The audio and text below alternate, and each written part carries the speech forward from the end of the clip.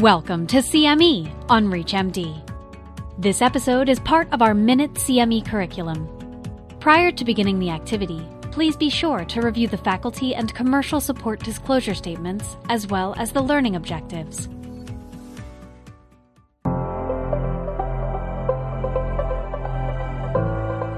Hi, I'm John Strickler, Associate Professor of Medicine at Duke University Medical Center in Durham, North Carolina.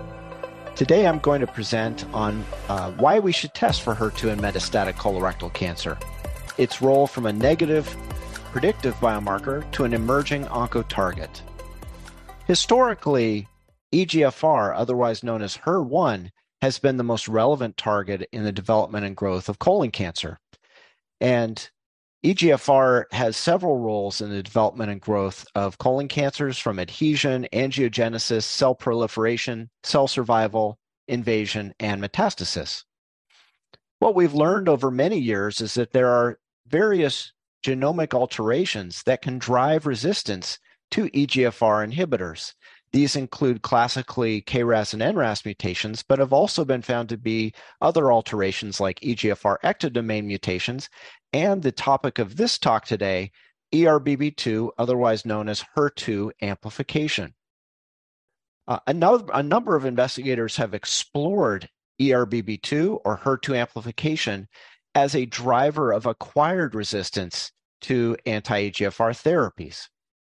This is a series that we conducted at Duke University several years ago, in which we examined a cohort of 69 patients who had progressed on prior anti-EGFR therapies and found that ERBB2 amplification or HER2 amplification was enriched in these patients, suggesting that this may be an important driver in this patient subset.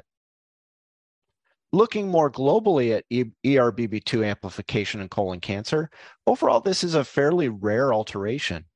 It occurs in 2 to 3% of patients depending on the data set.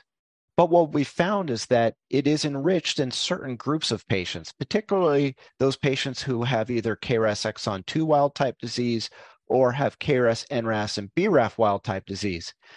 In the KRAS exon 2 wild-type patient population, the Heracles investigators found a rate of 5%. And then in single institution retrospective series, the rate approached 12 to 13% in this enriched group of patients with RAS and BRAF wild-type disease. Now, ERBB2 and ERBB3 genomic alterations can occur in all types of different forms. The most common form we are discussing today is ERBB2 amplification, which is otherwise known as a copy number gain. But there are other alterations that we've seen published in the literature, including ERBB2 mutations, ERBB3 mutations. And in general, the most actionable alteration is ERBB2 amplification in colon cancer, which predicts pathway dependence and oncogene addiction. When we look at HER2 or ERBB2 testing, this is something that's increasingly seen as something that we should order at the time of of diagnosis of metastatic disease. There are a number of ways we can test for ERBB2 amplification. Most commonly in the United States, tissue NGS panels are used, and this will also detect ERBB2 mutations, which are not actionable in metastatic colon cancer. But there are other assays which are also well validated. IHC in FISH is the more traditional way to test for HER2 overexpression or amplification. And these assays have been validated for breast cancer and gastric cancer.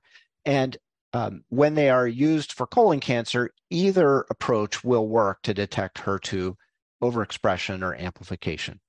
So there's not a standardized colon assay in the United States, or at least it's not clinically validated in the United States at this point, but those other assays could be used. Now, one of the key findings about HER2 amplified metastatic colorectal cancer is that it can drive resistance to anti-EGFR therapies. In work based out of Italy, they looked at several hundred patient-derived xenograft models of patients and found that in those mouse models that were HER2 amplified, there was a primary resistance to anti-EGFR therapy, suggesting that we would not want to give a patient who has an ERBB2 amplified or HER2 amplified cancer an anti-EGFR therapy.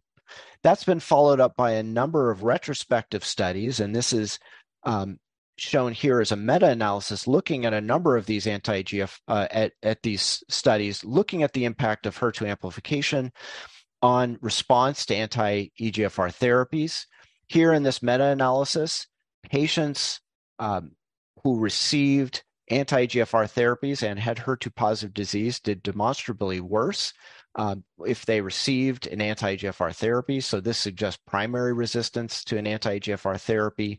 In addition, in this meta-analysis, it was found that patients who had HER2-positive disease were half as likely to respond to an anti-EGFR therapy. Thank you for watching this activity.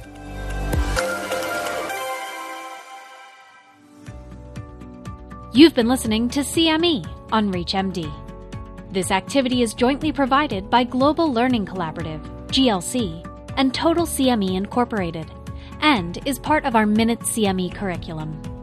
To receive your free CME credit or to download this activity, go to reachmd.com/CME. Thank you for listening.